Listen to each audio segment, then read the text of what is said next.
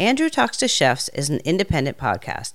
For current and past episodes, Andrew's blog, contact information, and more, please visit andrewtalkstochefs.com.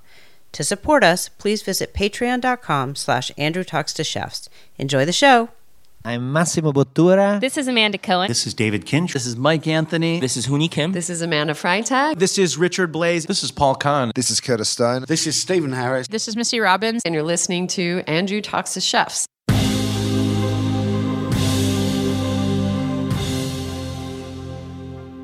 We're going to figure it out, and it's not easy, and we're going to try things, and they're going to fail or not going to be as successful as we think they will be or whatever. But I'm a true believer. I've never felt, even during these last 6, 7, 8 months, that hey, we're in trouble here.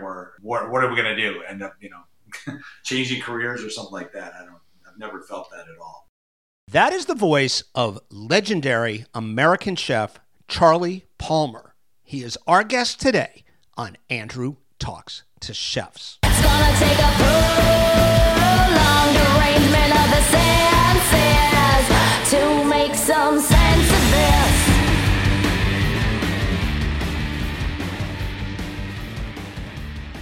Hi, everybody. Welcome to the show. This is Andrew Talks to Chefs. I am your host, Andrew Friedman, and our guest today is the legendary American chef, Charlie Palmer. As many of you may know, Charlie has been a real fixture in the American restaurant and chef scene going back to the late 70s, early 80s. He was one of the very first chefs at the River Cafe restaurant in Brooklyn, New York. He first struck out on his own as a chef owner at Oriole Restaurant in New York City in the mid-1980s. Since that time, he has been involved in various projects, including hotels. Way too many for me to mention here in this introduction. If you are not familiar with Charlie's career and his current endeavors, I invite you to link through to his company's website at the episode page for this show at andrewtalkstochefs.com, or if you listen on Apple Podcasts where the links are functional, you can link through from there. Charlie has been on the show before. Early on in this show's lifespan, we did a full biographical interview, one of our usual shows, I guess. Charlie reached out to me back in the fall, and I have to apologize to him as I did to our most recent guest, Joshua Smith. I just banked way more episodes than I could air in a timely manner. Charlie is actually the last of the ones that I had on hold. After this one drops today, the 23rd of December, I will be dropping a quartet of interviews in a holiday special on the 24th, which of course is Christmas Eve Day. And then we're going to shut the show down for a week and then see you all back here, hopefully rested and reinvigorated at the beginning of the new year. I really don't think I need to say much about this interview. Charlie basically wanted to come on, talk about how he and his team have been dealing with the COVID crisis. We talked actually right around the time of those terrible wildfires in Northern California, which is where Charlie is based these days. I did remove a good portion of that from the interview. It was only a few minutes, but it's no longer timely, obviously. We do have some references to seating capacities in restaurants in New York and California and to weather in California that are a little bit out of date now, but I didn't want to tinker or torture the editing process too much. I really wanted to get this interview to all of you before the end of the year, because I do think his observations and experiences of COVID and how experiences from earlier in Charlie's life, this is someone who lived through as a restaurateur the terrible financial crash of 1988, who went through the September 11 attacks and their aftermath. He's seen a lot. He also is somebody who, although he now is someone I would describe as a hugely successful business person, came from a background essentially of what he describes as a poor background in an agricultural community in upstate New York. So if you only know him more recently, you may be surprised at how much sort of life experience he brings to the emotional component of dealing with a crisis like this. So with that, I'm going to turn it over to my conversation with Charlie, recorded remotely a couple of months ago from his home in Northern California. and my home in Westchester County, New York. Here you go. I don't know. It's another challenge. We're being challenged this year by a lot of things, right? So I think it's maybe it's a test of like who survives all these amazingly unthought of things that could happen to us. But it's definitely pushing. It is. I mean, it's crazy. So many. It's become this meme. Everyone just keeps referring to, well, it's 2020. I don't particularly find it amusing. I mean, I'm also not sitting around licking my wounds, I mean, we're all hustling and doing what we can to try to, keep our ships afloat. Which, when you reached out about coming on the show, this was actually what you wanted to maybe chat about. It has been really fascinating to me speaking. I probably, between the show and my writing and then my social circle, I probably talk to, 4, 5, 6, 7 chefs every day. Yeah. I mean, the variance across, well, first of all, whether someone's a single unit or has 1 or 2 places, and then someone like you who has a number of operations on more than one coast. Before we get specific and philosophical, how do you even get your arms around dealing with something like this across an organization? Well, honestly, we daily we have a Zoom call with all our leadership, I should call it, across the country. Which is something that we've become, I think, very good at, and it's very effective. To understand. Obviously the different challenges in each place, in each restaurant, but in each business too, because we have businesses that are, linked obviously to the restaurant and food business, but not operating restaurants and stuff. So, I think, in that sense, we've become very good and very efficient at it. But, we review what's happening or what could happen in each one of our locations, and a schedule and a timing and our plan to go forward, and I think, in some cases recreating a business plan for each one of our outlets, and along with that, repositioning, people, personnel, teams, and who's going to take on those challenges and who's going to drive the truck in each one of them.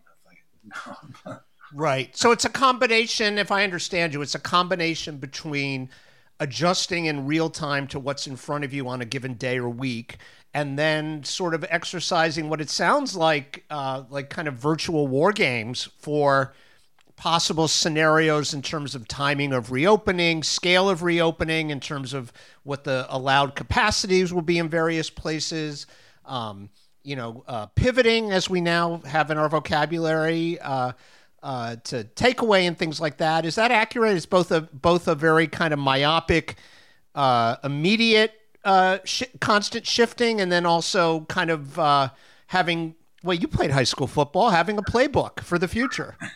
Yeah, that's exactly what it is creating a playbook. But you're absolutely right. Each one of our things is different. Each location is different.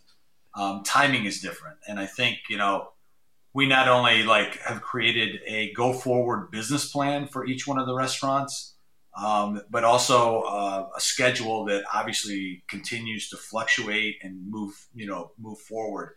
If you'd have said to me 6 months ago that that some of our places would still not be open in any way, shape, or form, for physical dining, I would have said you're crazy. That we're going to be way beyond that. But obviously that's not the case.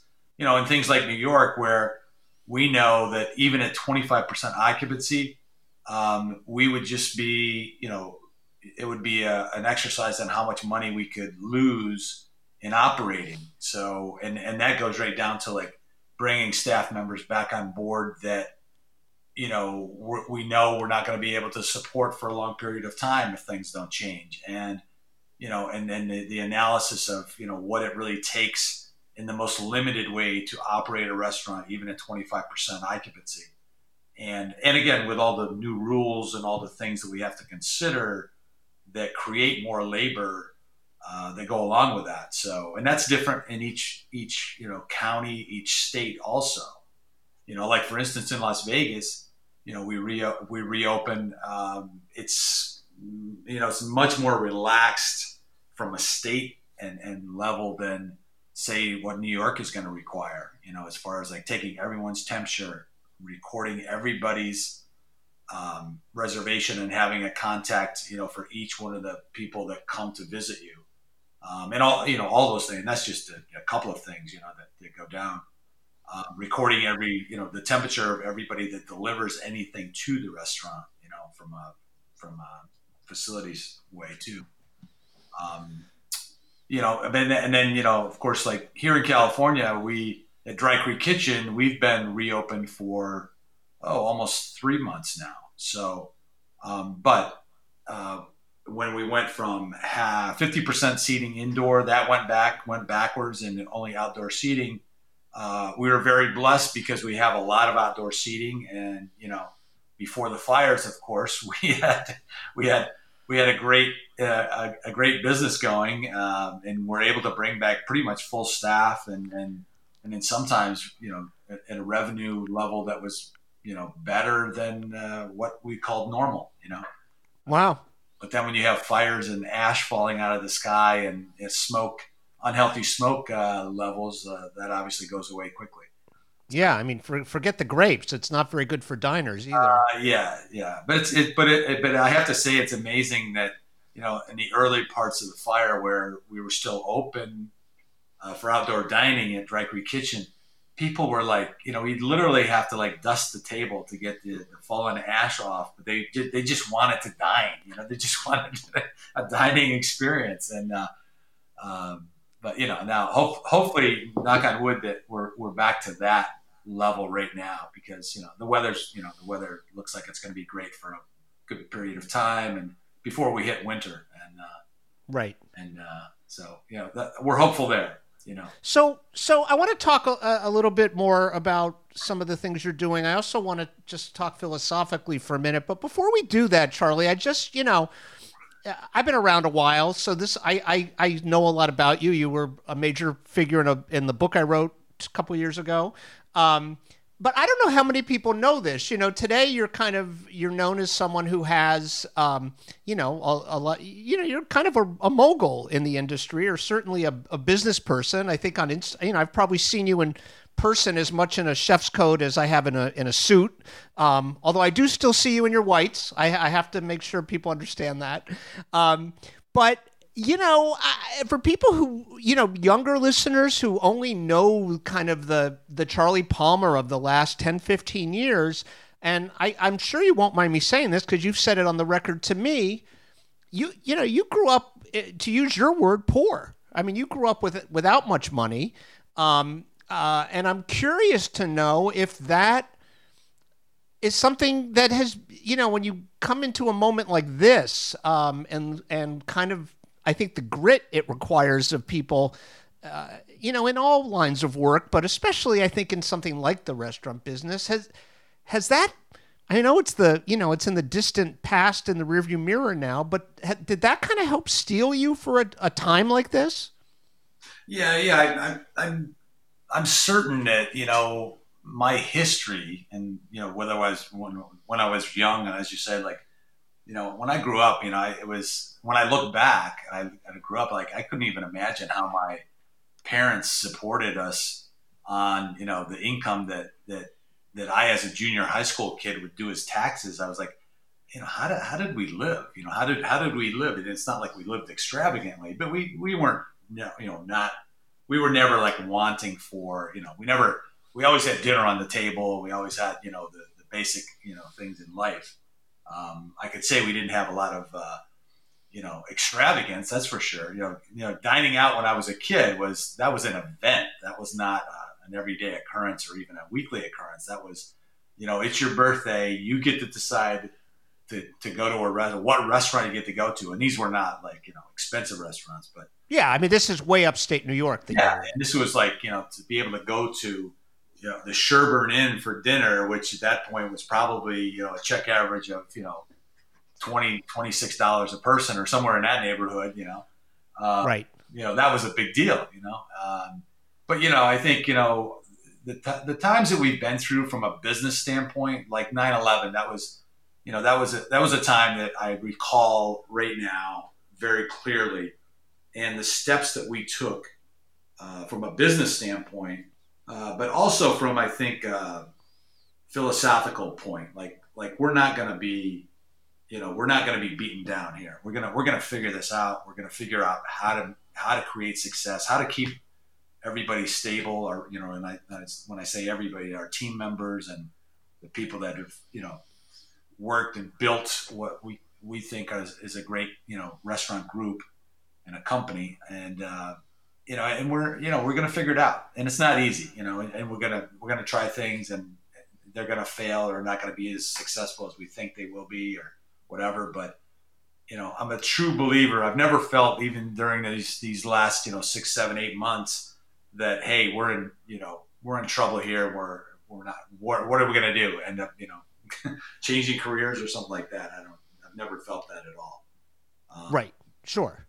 So what? Well, first of all, I'd love to know, and I should say, I'm sure I'll mention in the introduction. In full disclosure, I have to say, it was gifted to me, but I don't know what we call him now, Harold Moore, who is, what do we call him? Your corporate chef now in New York? Yeah, he's our culinary director. Culinary director, excuse me. Yeah. But, Harold and I are buddies. He paid me a visit. He brought me some of the Oriole at home dishes that you all are doing. They were, I have to say, I'm not just saying this because, they were gratis, but they were outstanding. Do you think that for your group and for others that this takeaway business that so many people have forged at this time is going to be a permanent thing, even for high-end restaurants? Because it seems to me it's going to be a matter of kind of getting as many pillars as possible under your businesses for years, right? To keep things stable. And I don't know how anyone could, I know was kind of seen as, for a lot of people, as kind of a pain, and maybe a certain level of food doesn't, automatically lend itself to this. But a lot of people, including you guys, have made a real admirable go of it. I think you guys have, solved the puzzle of it. And I would imagine that's an attractive revenue stream that you're not going to let go of. Yeah, no, I think it's there for the long term. I think as you were saying, I think it's going to play into the success of our businesses, even if it's, what we talk about now. I can't recall exact numbers, but if you're doing, let's say you're doing like, $3,000 or $4,000 a day in that takeout business, that's substantial because, you're the same culinary team in the kitchen when we are open for a la carte business, or for seating in the restaurant, your only cost really, assuming that that same culinary team can produce what's going out, is it just adds to the revenue, and I think that's going to be the model for us for certain in all of our restaurants. There has to be a component there of that takeout or that takeout delivery at whatever level. And the more casual places, even those have to have that component too.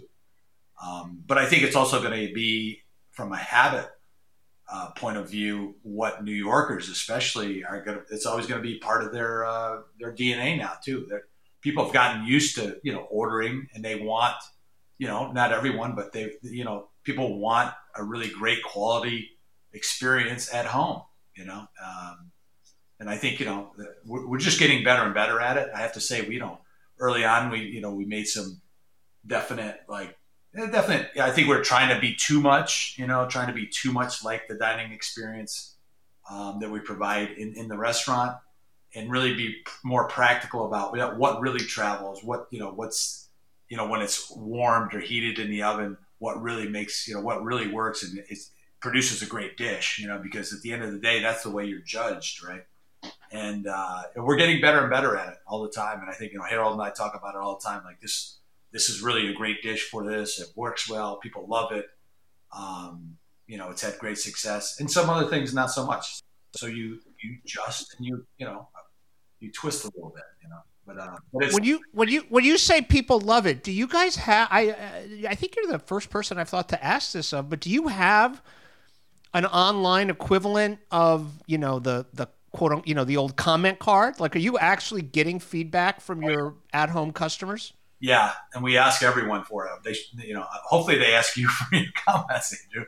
But yes, we encourage that, and not everyone, but a good amount of people. Again, because I think maybe they have a little bit more time. They're more appreciative of the idea that they take the time to give us comments.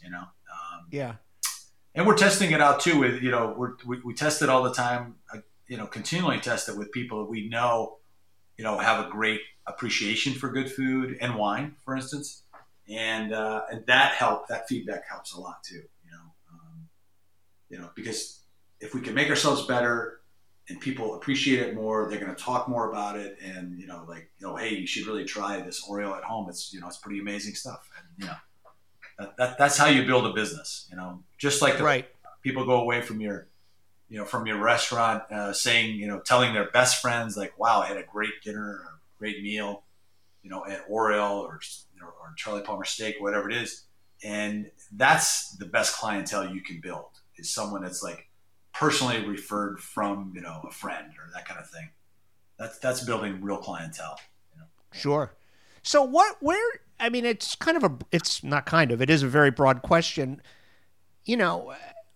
What's your level of optimism at this point, for the industry in general? We are starting to hear of shutdowns, people who aren't going to be coming back. I actually saw an article in New York the other day. There were actually one or two places where I know the people and I hadn't heard, I'd missed the news. Do you think we're going to see a leveling off soon in that? Do you think this winter is, my feeling is I cover you guys, but as I'm not a business person. I've never owned a restaurant. As a lay person, I feel like the winter is going to be the real demarcation line for people. Like if they can get through that and come out on the other side, I feel like that's when the smoke's, sorry to use this analogy, but that's when the smoke will start to clear. Yeah, I think you're absolutely right. I'm in close contact, obviously, with a lot of colleagues and fellow restaurateurs and things. Not just in New York, but nationwide, and especially where we are. And it wouldn't surprise me that a large percentage of restaurants don't reopen. It's really disheartening, and it's I hope it's not to the point where the numbers I hear, like 50% of restaurants are not going to reopen or won't make it. But at the same time, I think a lot of people are looking at themselves and saying, is this really what I want to do? Is this really where I want to play? And, is this my life's dream, or was I, or could I do something else that's going to make me happier in life? Because I think that's the point we're at now. For some people, this is really hard, and it is really hard. But for someone like myself, this is all I know, quite honestly. I've been doing this my entire life, and I'm not about to, become a heart surgeon tomorrow. So, but I think, springtime is probably the time we're going to see the real fallout of things. But I got 2 calls today of people that's like, look, I'm not going to reopen, can't do it. Can't make a deal with the landlord. That's going to be the real tough situation. If someone can't pay rent or can't whatever, it's like you can't do business if you're not in an environment where there's a lot of forgiveness and a lot of understanding from your landlord or even banks. Well, can I ask you though, Charlie? This is something I don't understand, right? I don't understand where it behooves a landlord not to, and I'm not saying this just because so many of my friends are in your industry. I don't understand how it behooves a landlord to not work something out. Who in the short, and when I say short term, I mean the next, let's say, year, who's going to come into these spaces that are built out and outfitted as restaurant spaces? I mean, isn't it a choice between working something out and having a space that's going to be dark for the foreseeable future? Yeah, you're exactly. Am I missing something? It just makes no sense to me at all. You're not missing anything. But I think, the mentality, especially in certain metropolitan markets, is, if you don't maintain a certain level of rent or a certain level that eventually it starts to bring the entire market down, and which is not untrue. I mean, because look, if someone can get a better deal and a better location somewhere else, they're probably going to move there, right? But at the same time, you're absolutely right. We're in a world now that's different. It's not like that space is going to become a retail space, because retail's dead, quite honestly. So I mean, what is it going to be? Is it going to be is someone going to come along and rent the space? I don't think so. But yeah, I mean, the thinking is not always like logical, I guess I would say. And I've had these conversations. Obviously, we have a lot of relationships with different people, different landlords, and I have to say we've been very fortunate in most cases. But we have a couple of cases where it's just like, look, can't pay the rent, hand us the keys, because we're not gonna make a deal with you. So I don't know. Yeah, it's crazy. Yeah, it's disheartening. And again, I don't know how that helps anybody, including the landlord. So you opened in its original incarnation. You opened Oriole right around the time of the crash in the late '80s. Right on the eve of the whole thing. You mentioned September 11. For younger cooks who are listening, for chefs out there who maybe were couple of months in or a year or two in on their first restaurant, and they're shuttered, or they're just kind of on life support, getting by with outdoor dining and takeaway and whatever they're able to kind of cobble together. Do you have any advice to share with people out there, having weathered your share of storms in your career? Yeah, I mean, I think I think the best advice I could give anybody, and I've actually had some pretty lengthy conversations with younger restaurateurs, is that don't put yourself in a position where you're going to borrow a lot of money, or you're going to hope for the best and not have a really good plan. If you can't figure out how you're going to have a labor model that's going to fit for sales that you are pretty sure you're going to be able to do, then don't do it. Don't do it. Wait. Wait, and there'll be other opportunities. I mean, I think that's the thing too, that people have to be more conscious of, that with all this thing and with all this turmoil that's going to happen and is happening now, at some point there's going to be amazing opportunities too to jump back in. And you mean to take one of those vacant spaces at a price that would have been previously unaffordable? Yep. And and maybe at a timing thing where let's say there is a true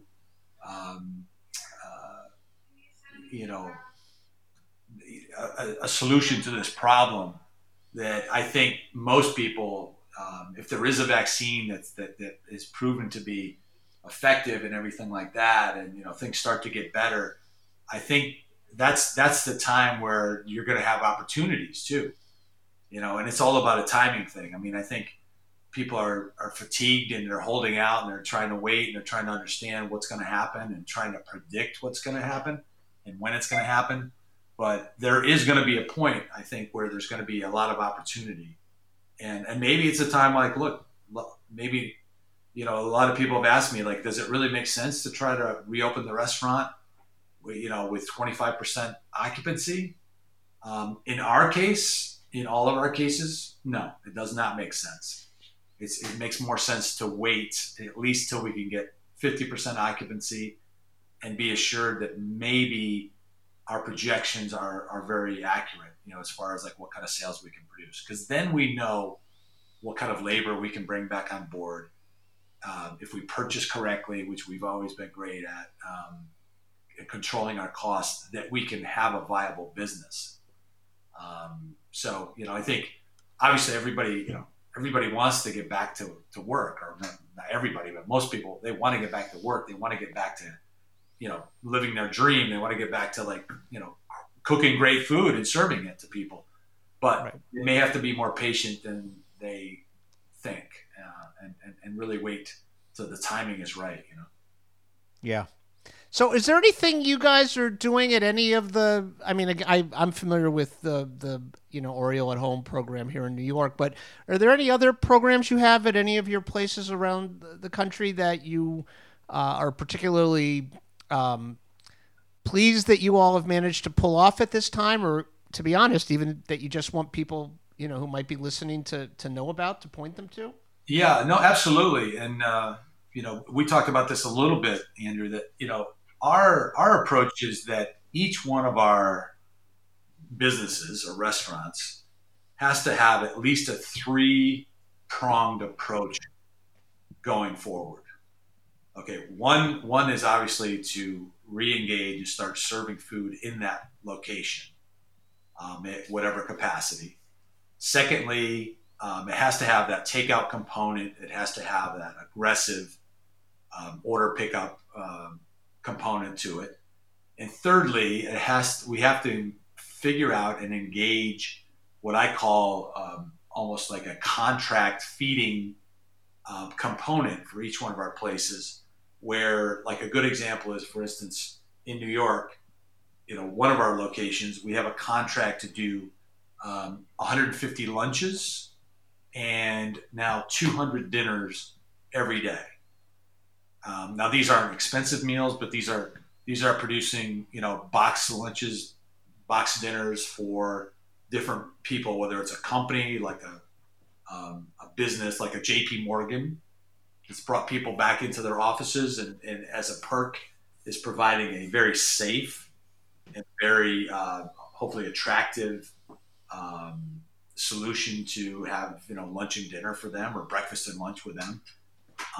And again, that's another piece of revenue that's like every day. We know we're going to produce these, and we're going to make X dollars from doing that. And again, it's doing it with the same labor model, or with very little addition to that labor model that we have for operation of that restaurant or that location. And then in some cases, we've been very lucky and very fortunate to start doing some virtual cooking classes. Yeah, facilitating. Like, we're doing actually tonight. Actually, we do. I did a deal with Visa and Fidelity, where I guess it's their top end clients, they're top end clients on the East Coast and the West Coast. There's 300 plus really cool like dinner packages going out to these individuals on behalf of Fidelity, as kind of a token of their appreciation for being clients and everything. And it's in combination with a Zoom broadcast of Charles Woodson, whose wine is paired with my cuisine. We've done a lot of things together live, like entertaining dinners and presentations to groups, and so we're doing it virtually. And so we have these 300 meal packs. They're really cool looking, that are being delivered to these homes. And then at 5:00 tonight, there'll be a Zoom presentation where everybody can tune in, and it's a little bit of light cooking demonstration. It's a little back and forth between Charles and myself about cooking, food, wine, football, and hopefully something that's attractive for people to listen to and be entertained for an hour, or 45 minutes, I should say. And, but that's another whole piece of business, for everyone. And, I've been doing a number of these with different wineries and winemakers. because obviously their business is just like our business. It's, struggling in the sense that, people are consuming wine, but they're not visiting tasting rooms. They're not doing all these things that, we in a normal business world would happen. So, well, and they're not buying it in restaurants in the numbers they usually would be. Yeah, buying wine, right? So this is a chance for Charles to to sell 800 plus bottles of wine in one shot in one day. Right. Well, that's a big deal. So that's another thing. Yeah. Cooking classes. I've done virtual cooking classes where the other night I did a YPO group and paired with Silver Oak, and we did the same kind of thing where they had the wines of them, and we did a cooking class together. That was a charity event to raise some money for the restaurant workers in Virginia. So that was a nice thing to do too. Did a little online auction, raised about $45,000 total. So that's good. It's not a revenue maker, but it's something that makes you feel good and makes you feel like you're still, everybody's still part of what we are, a big family of people trying to take care of each other. Yeah. When do you think, a lot of what I don't want this to come out wrong, because I do admire the way everybody is being creative and doing what they can to, shore up the foundation of their businesses at this time. It does seem to me that it has become almost entirely, and I'm not saying that people aren't, executing to the best degree they can, right? But when I think about what draws most people to cooking, right, especially like someone like you, people who cook in your restaurants, and most of the chefs we have on this show, I do wonder where people are finding the joy right now. If you don't mind the question, I do wonder where the cooks who are lucky enough to be working are finding that exhilaration that they find. I mean, I've even had people just say to me, it's not that I mind cooking for takeaway. It's not like I think I'm above that, but and this sounds very cliched, but I've heard it from so many people. They miss that that hit of a service. They miss that adrenaline. They miss that sprint every night, or I guess I should say that marathon every night. Are you laughing as I say this? Yeah, no, it's true, because we just. But I've heard it from executive chefs down to line cooks. I mean, they miss the action. I mean, they just do.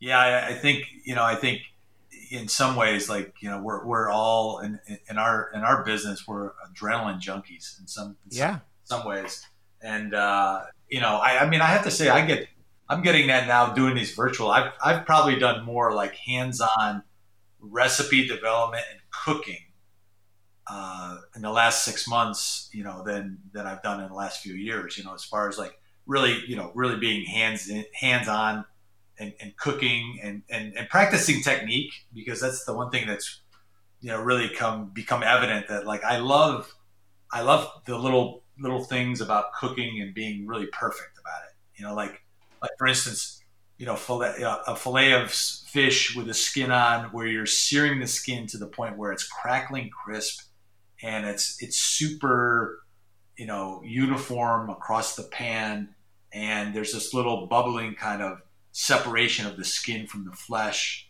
and you're really looking at this like, this is absolutely perfect. We've got it perfect, kind of thing, and honestly. In busy times and in what was a normal life, you didn't probably really have that. I didn't have that appreciation like I do now. It kind of throws you back to the days of like, you didn't have to worry about a lot of other things. You were just focused on one single thing, which is cooking a perfect dish.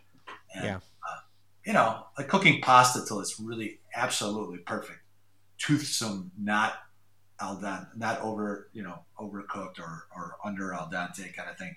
Like little things like that really, like, wow, this is pretty cool. And I think that's I've heard that from a lot of people. I mean, a shorthand for everything you're describing would be mojo, right? Feeling your mojo.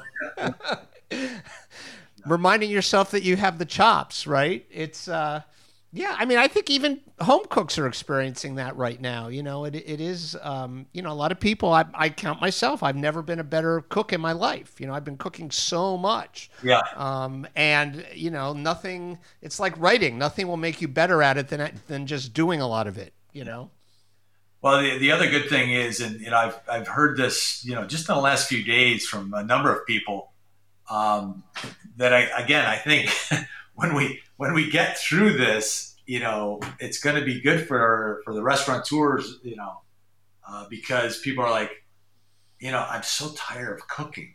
I like it. Yeah. So tired of having to cook every single night for myself or my family or whatever, like that kind of thing. And that's music to my ears when we're starting to think about reopening restaurants and hey, come on over. We'll do the cooking, right? We're gonna take care of that for you. Absolutely, no problem. So, right. Let's hope that timing again works well together when people are just so tired of cooking.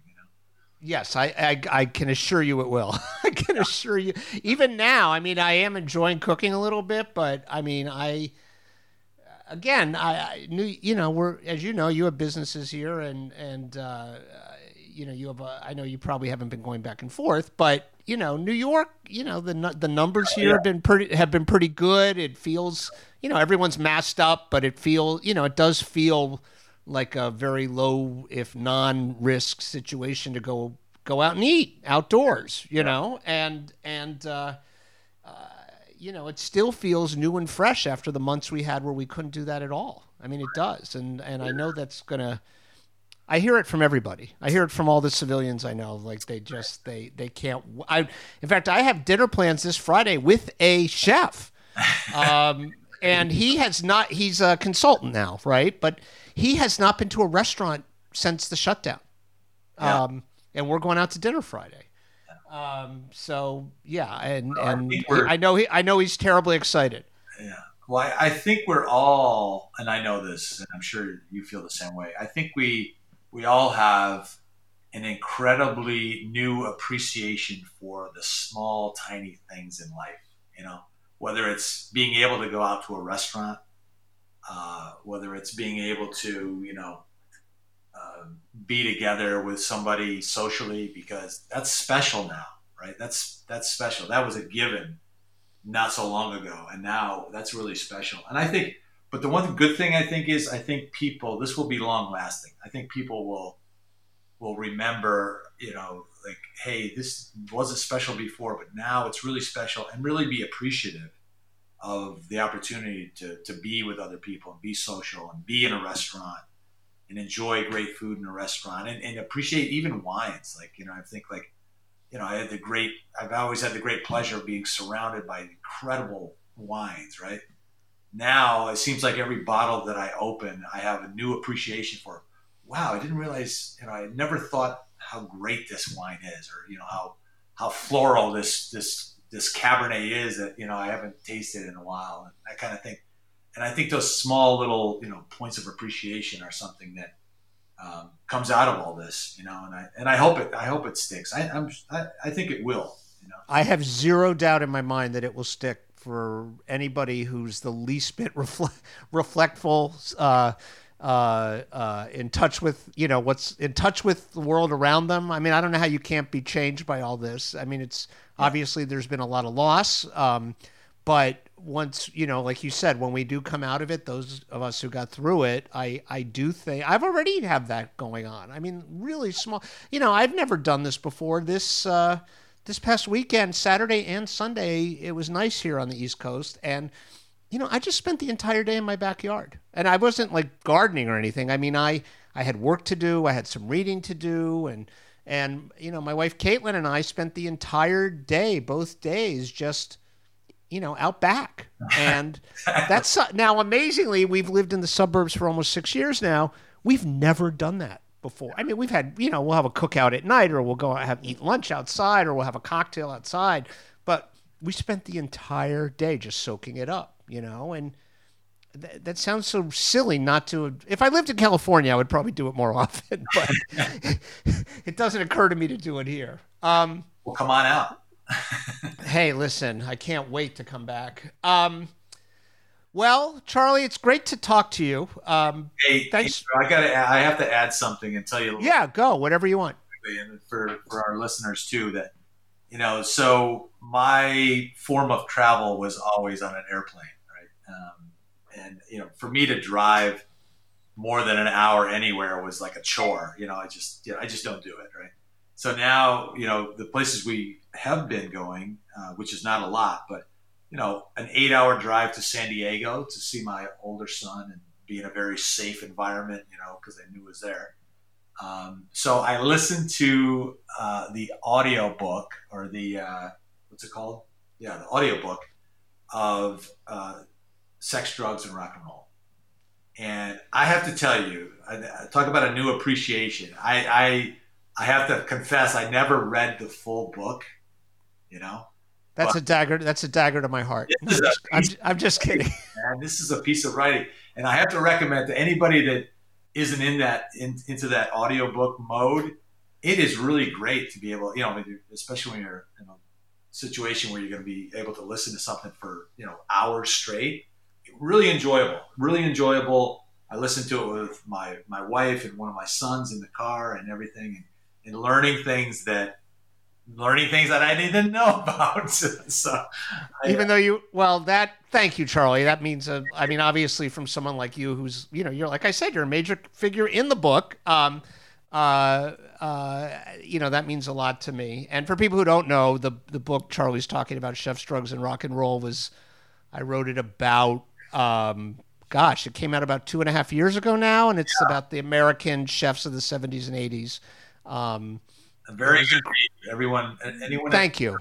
It's required reading. If you have any appreciation for food or have any interest in what happened with food from that period of time on, it's all comprehensive, and it's great. Really great job. Well, really thank you for saying that, Charlie. That's kind of you. It was it was the thing I really wanted to do, and I spent a longer time than my publisher would have liked doing it. When I hear something like that from someone like you, it means the world to me. So thanks for sneaking that in at the end. I appreciate it. Hopefully we see it on the big screen at some point. We're working on it. It's been optioned by some producers that are trying to mount a documentary or a doc series, but all the tumblers haven't fallen into place yet. So we'll see. We'll see. We're plugging away. And thanks for coming on the show. It was great to hear from you. I was delighted you wanted to come on. Anytime you want to catch up on air, it's open invitation. So, well, I appreciate it, and thank you. Thanks for having me, and miss you. Same here. We'll get a drink when this is all over. Sounds good.